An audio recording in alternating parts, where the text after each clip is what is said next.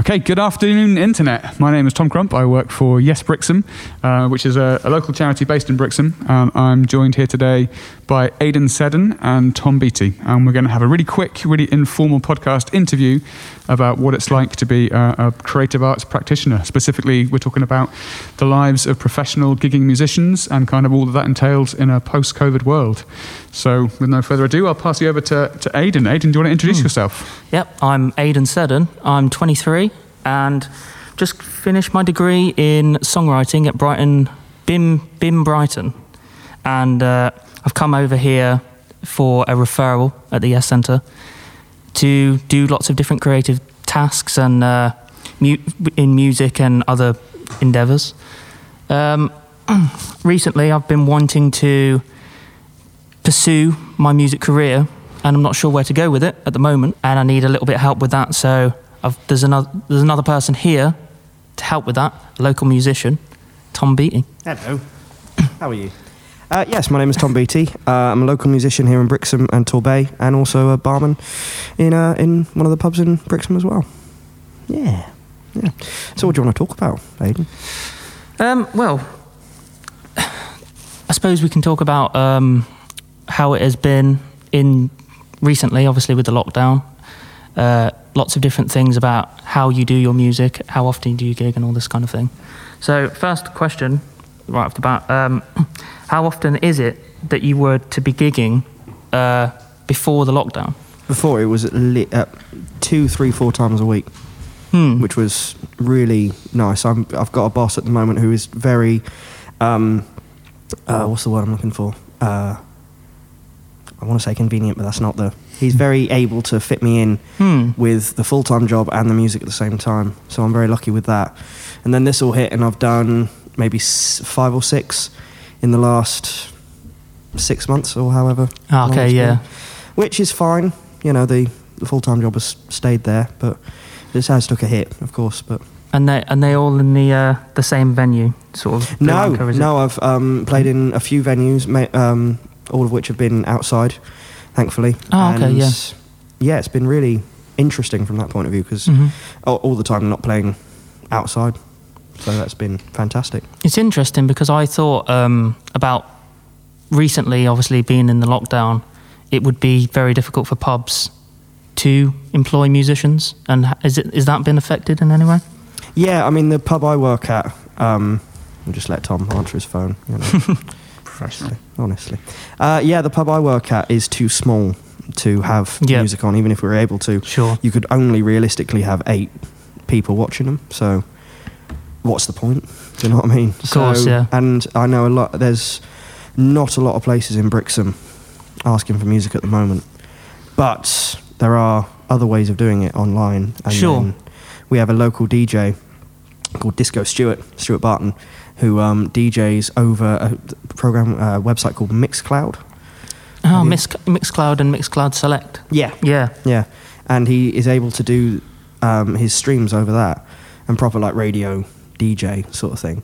And we'll play that on our phones over the tannoy of the Blue. Sure, We're able yeah. to get away with it that way, but no, it's really, really good. And that kind of answers a little bit of the other question as well about how, because of obviously the COVID epidemic and not being able to gig, have you had many online things that you've been doing recently, or people that you know? When the lockdown was in full swing, I was doing a quiz for one of the pubs in Brixham, and I was doing my own little live stream every Monday just on my Facebook page, and that's all I was doing. I was just doing that for free because it was just something to do at the end of the day. Yeah. And since lockdown has eased, not ended but eased, I haven't had the time. Yeah. The pub job has taken full priority. Sure, yeah. And as it should do, of course. But yeah, so I haven't had the time to do it. And any time I'm at home with a day off, I'm just asleep. No, fair enough. No, you gotta rest and recuperation. So, but yeah. So, like in the gig experience, maybe pre-lockdown as well. What kind of equipment do you personally use in the live setting? When I first started, I didn't have anything at all, and I turned up to a pub who were very kind, and I only asked for 50 quid because I didn't know anything. Mm-hmm. And I just turned up with a guitar, and I'm only 5'1", and everyone is towering over me, and I'm just there playing guitar. Nobody knows I'm there. Nobody can hear me, and it's all just very adorable. It's and like the underdog story. Yeah, and he gave me 50 quid, and he said, "Yeah, no worries. Get yourself PA assist, then come back." And then the next gig, I only had, those tiny bedroom amps. I had 2 of them, one for a mic and one for the guitar, and still nobody could hear me. And I played 3 songs, I think, and then the landlady came up and said, "Here's 30 quid, can you just go away?" Because this is kind of waste of not as harsh as that, but yeah, it was very much a bit of a trial and error sort of start. Yeah. And then I started doing kids entertaining as a third job, and what came with that was all of the PA system, because still had to pay for it, but they provided where to go and get it, and speakers came and all the leads I would need and a microphone, and I was able to come back to these pubs and say, "Hey, I've got the stuff now." So. That's really interesting. Really good, yeah.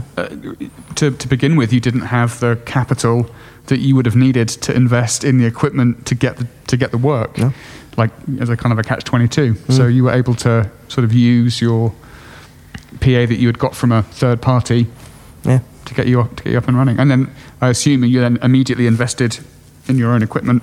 It slowly evolved, Yeah. And then I left the kids entertaining due to time management. I was just absolutely awful at it, and then they, obviously all that equipment is then mine, and it's just your bog standard stuff, really. It's just mic stand, speakers. I use active speakers. So you active have to, speakers, yeah. No. If you've got amplifiers in your speakers, if you plug them in with power, they're active. Yes. Yeah. Got a thing right. We did we did. sound session. We did. Active speakers are cheaper and better, sort of. Well, are they better? I don't understand. Are they? Let's go to our resident. Better is a subjective term. I suppose more sort of convenient. Is it less convenient because it's just one? Surely with a other passive. There you go. Yeah. Thank you, Tom. Yeah. I don't know the names of things.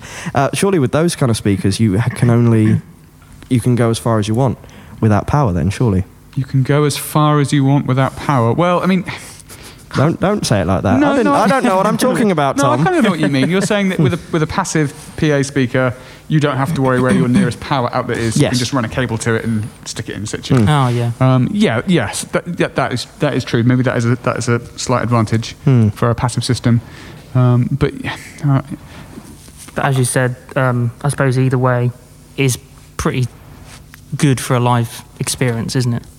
The entry level to get yourself gigging in a local pub, the difference between active and passive speakers, your employer won't care as long as you're making noise, and it's of a reasonable quality. Because interestingly, you said you turned up with 2 bedroom guitar amps and you jacked those in, and they probably sounded pretty nasty. Awful. And that I would have said. And I was playing. No, sorry. Yeah, but that would have been the reason, I imagine, why the landlady said, "Can you please cease and desist now? Here's some money." It's one of those interesting things maybe about musicians starting up, that you need the gear to be able to do the live experience, but how are you going to be able to get that gear? Yeah. It's that, as you say, it's like the catch-22. Yeah.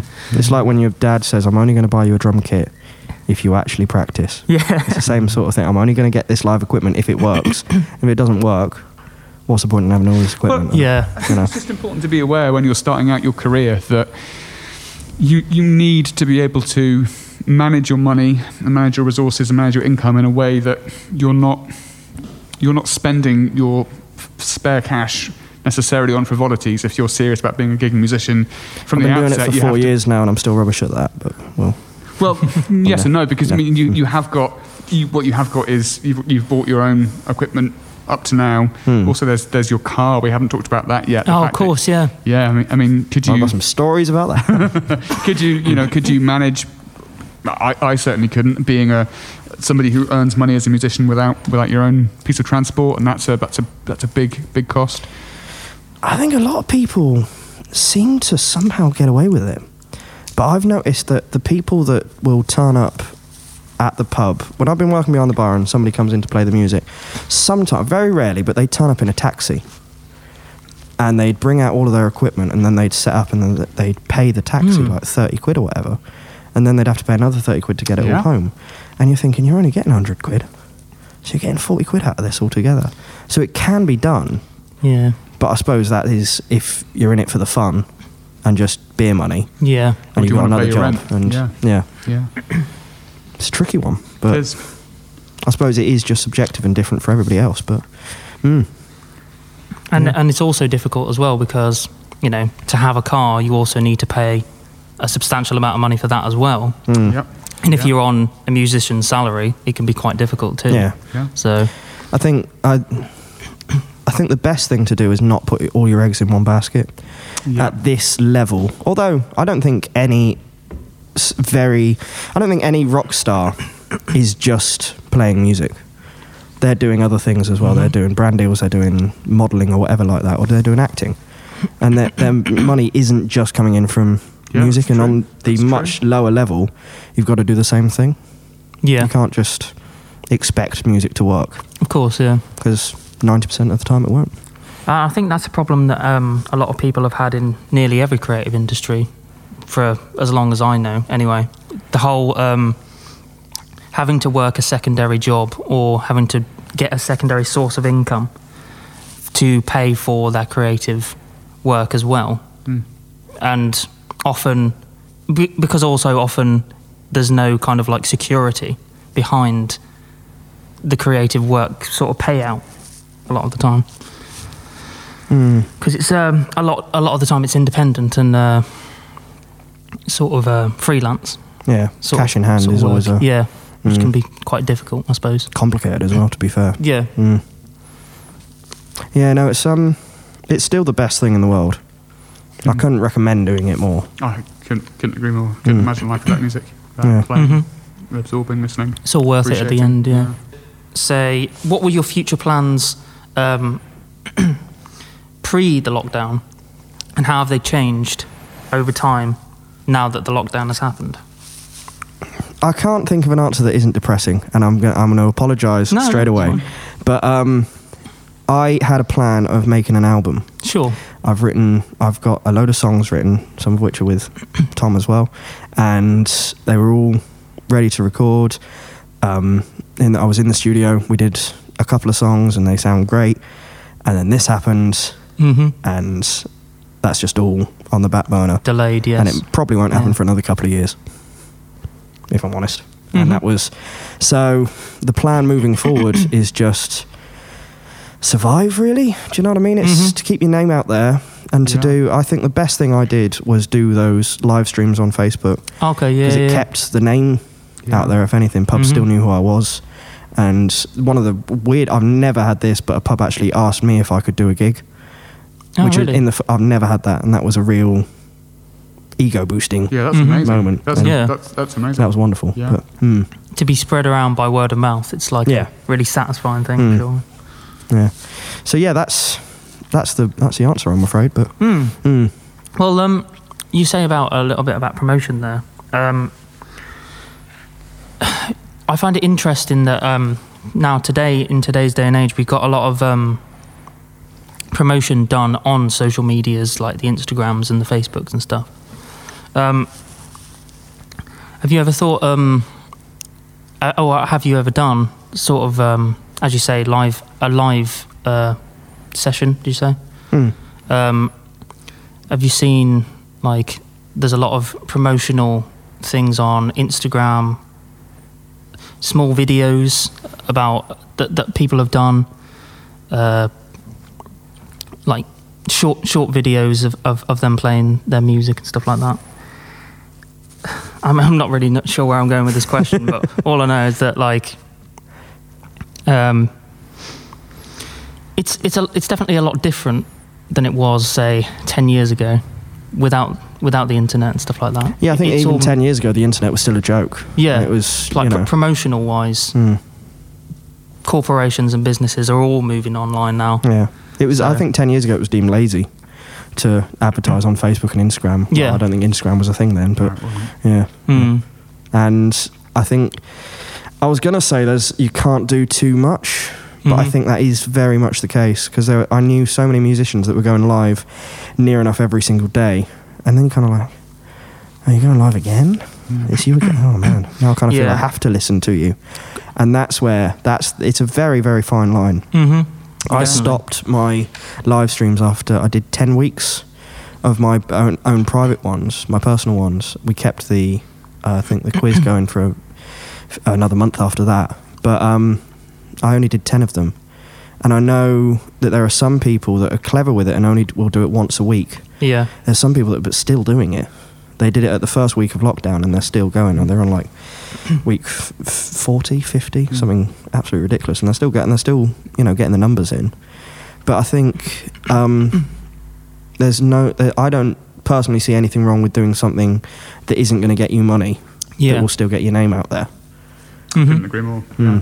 And it's like you say. Oh, sorry. Yeah. No, I was going to say, as long as you're being savvy with ensuring that your content is reaching the right people in the right way. You know, if you're getting numbers and you're sort of able to sort of figure out who your demographic is and you're able to reach them, then I think some free self-promotion is vital, really.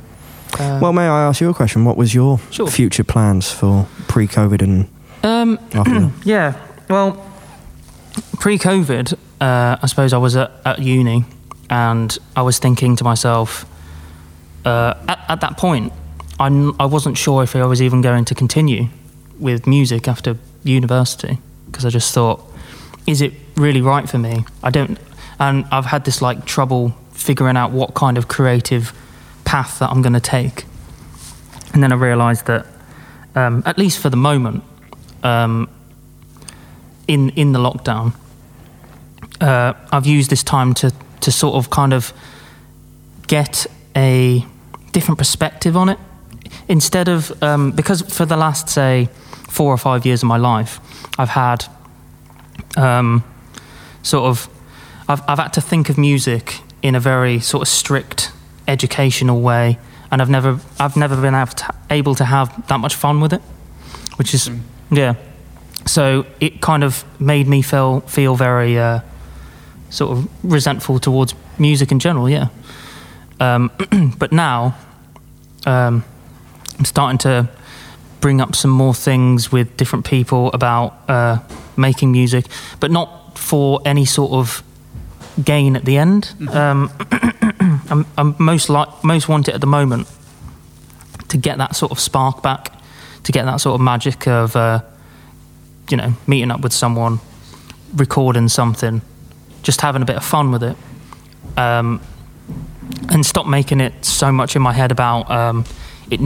my music needs to be a certain way, it needs to be good enough for certain people, I need to promote it in a certain way. That can all be learnt, but there needs to be this kind of like divide, doesn't there, about enjoying it and having fun, but if you do too much business, it can sort of you don't end up wanting to do any of it. I totally agree with that. I hated music when I left school. I did most of my A-levels, and then despised playing music for at least a year after that, because it just wasn't fun. No offence to any of my teachers, they were brilliant, but... Was that because of business, or was it just because you yourself bit of laziness, I think, back then, but and Tom's going to strangle me, but I hated the theory side of it. I hated it. We've had this conversation a million times, haven't we, but I just despised it. And Tom actually made me be more interested in it since then, but no, I just wanted to sit in a practice room and play guitar. So where do you see your future going forward in this? Oh, yeah, sure. Well, music-wise, I do want to create an album as well. It's been something that I've sort of had on the back burner for a while. I've wanted to get better with studio recording, mostly. I've gotten a lot more interested in that recently, and about how, layering up the tracks, getting arrangements sorted and all that kind of thing. Oh God, I sat with the producer in the only day I had in the studio, and I played him the song, and he said, "Right, what do you want to do with it then?" And I went, Yeah. I don't know. I haven't thought this through, and I'm sorry. I'll go home now. Okay, thank you. Yeah. And I totally get that, man. Yeah. Exactly. Like, I want to sort of get it to a point where I can successfully make a pretty solid sounding demo that can be sent off or to someone to be mastered or something like that. I think that would be really, especially in the music industry at the moment, everybody sort of needs to do more home studio recording. It seems to be way more important than it's ever been before. We both nodded then, and that was the wrong thing to do. Yes. I keep forgetting this has been recorded. As an industry, really, I fear for recording studios. Oh God, yeah. I think their ability to, to be viable, a viable business model is going to be really challenged, and it has been in the last 5 years. In the next 10, they seem to be losing their sort of unique selling point. Yeah, because absolutely. all of that can be transferred onto a small MacBook or Windows computer. Yeah. So. With increasingly more professional results year upon year, consumer equipment is just getting better and better, and that means if you're a musician, talking that language is going to be really beneficial to you to help market and promote yourself, but also to network, to be able to share ideas, all that good stuff. And also, because I'll be doing studio recording and an album. I'll be trying to do an album, or at least an EP. I just want to make sure that I get some music out there. But I found this really interesting thing in a book that I was reading, Atomic Habits by James Clear. Because I often have this trouble with making songs. Very much a perfectionist. So I can never get round to actually like finishing anything off and all this kind of thing. I read in that book that there was like an experiment done about a group of university students, photography students. Half the class was told that their final piece was to be one photograph, like the best photograph they could ever do, whilst the other half had to do 100 of their best photographs. At the end of the year, it's quite subjective photography anyway, but they found that the people that did 100 photographs, they did lots of different techniques, they did lots of different, and the pictures were of a higher quality. And it's just, it's important bringing that on over to music as well, because I often get into that mindset of, I need to create this song as the best song ever. Yeah. And instead of thinking, like, out of the next 100 songs I'm going to do, 12 of them could be amazing. Of course. Yeah. Yeah. It's one of those really difficult things, I suppose, with a lot of people creatively. They don't want to make something that is bad, but it's inevitable, isn't it? It's something that you have to do and push through, so that you can. It's the trial and error that has to happen, so that you can get to the best songs for your potential. I always found it interesting. I saw an interview with Ed Sheeran talking about Shape of You, and he said he was going to give it away to Rihanna, and the executive said, "Well, it's a great song, Ron. Maybe you should just keep it yourself." And and he said, the quote was, I think, "It's now the most successful song of my career." And I just found it interesting. That's how he was looking at it. Yeah. And it wasn't. It was just another building block. It was. Yeah. I found that sort of thing interesting. With Noel Gallagher talking about. What's the big one? Don't Look Back in Anger. And the guy said, did you know when you were writing it that you were writing the biggest song of the decade? And he was like, no, because I would never have finished it. If I knew what I was going to do. It's interesting, isn't it? All those expectations. I think it all comes from expectation, like in creative work. The moment you start thinking, I need to make this for a certain purpose, that's when it starts losing its magic in a certain way. Yeah. Yeah, man. So I like how, because we've run out of notes, that this podcast has gone into us just going, definitely. Well, we should. Really? Music. We should better wrap it up. We'll be here all day. But thank you both for joining. It's been a lovely and enlightening half an hour. Well, thanks. Cool. Done it. Sorted.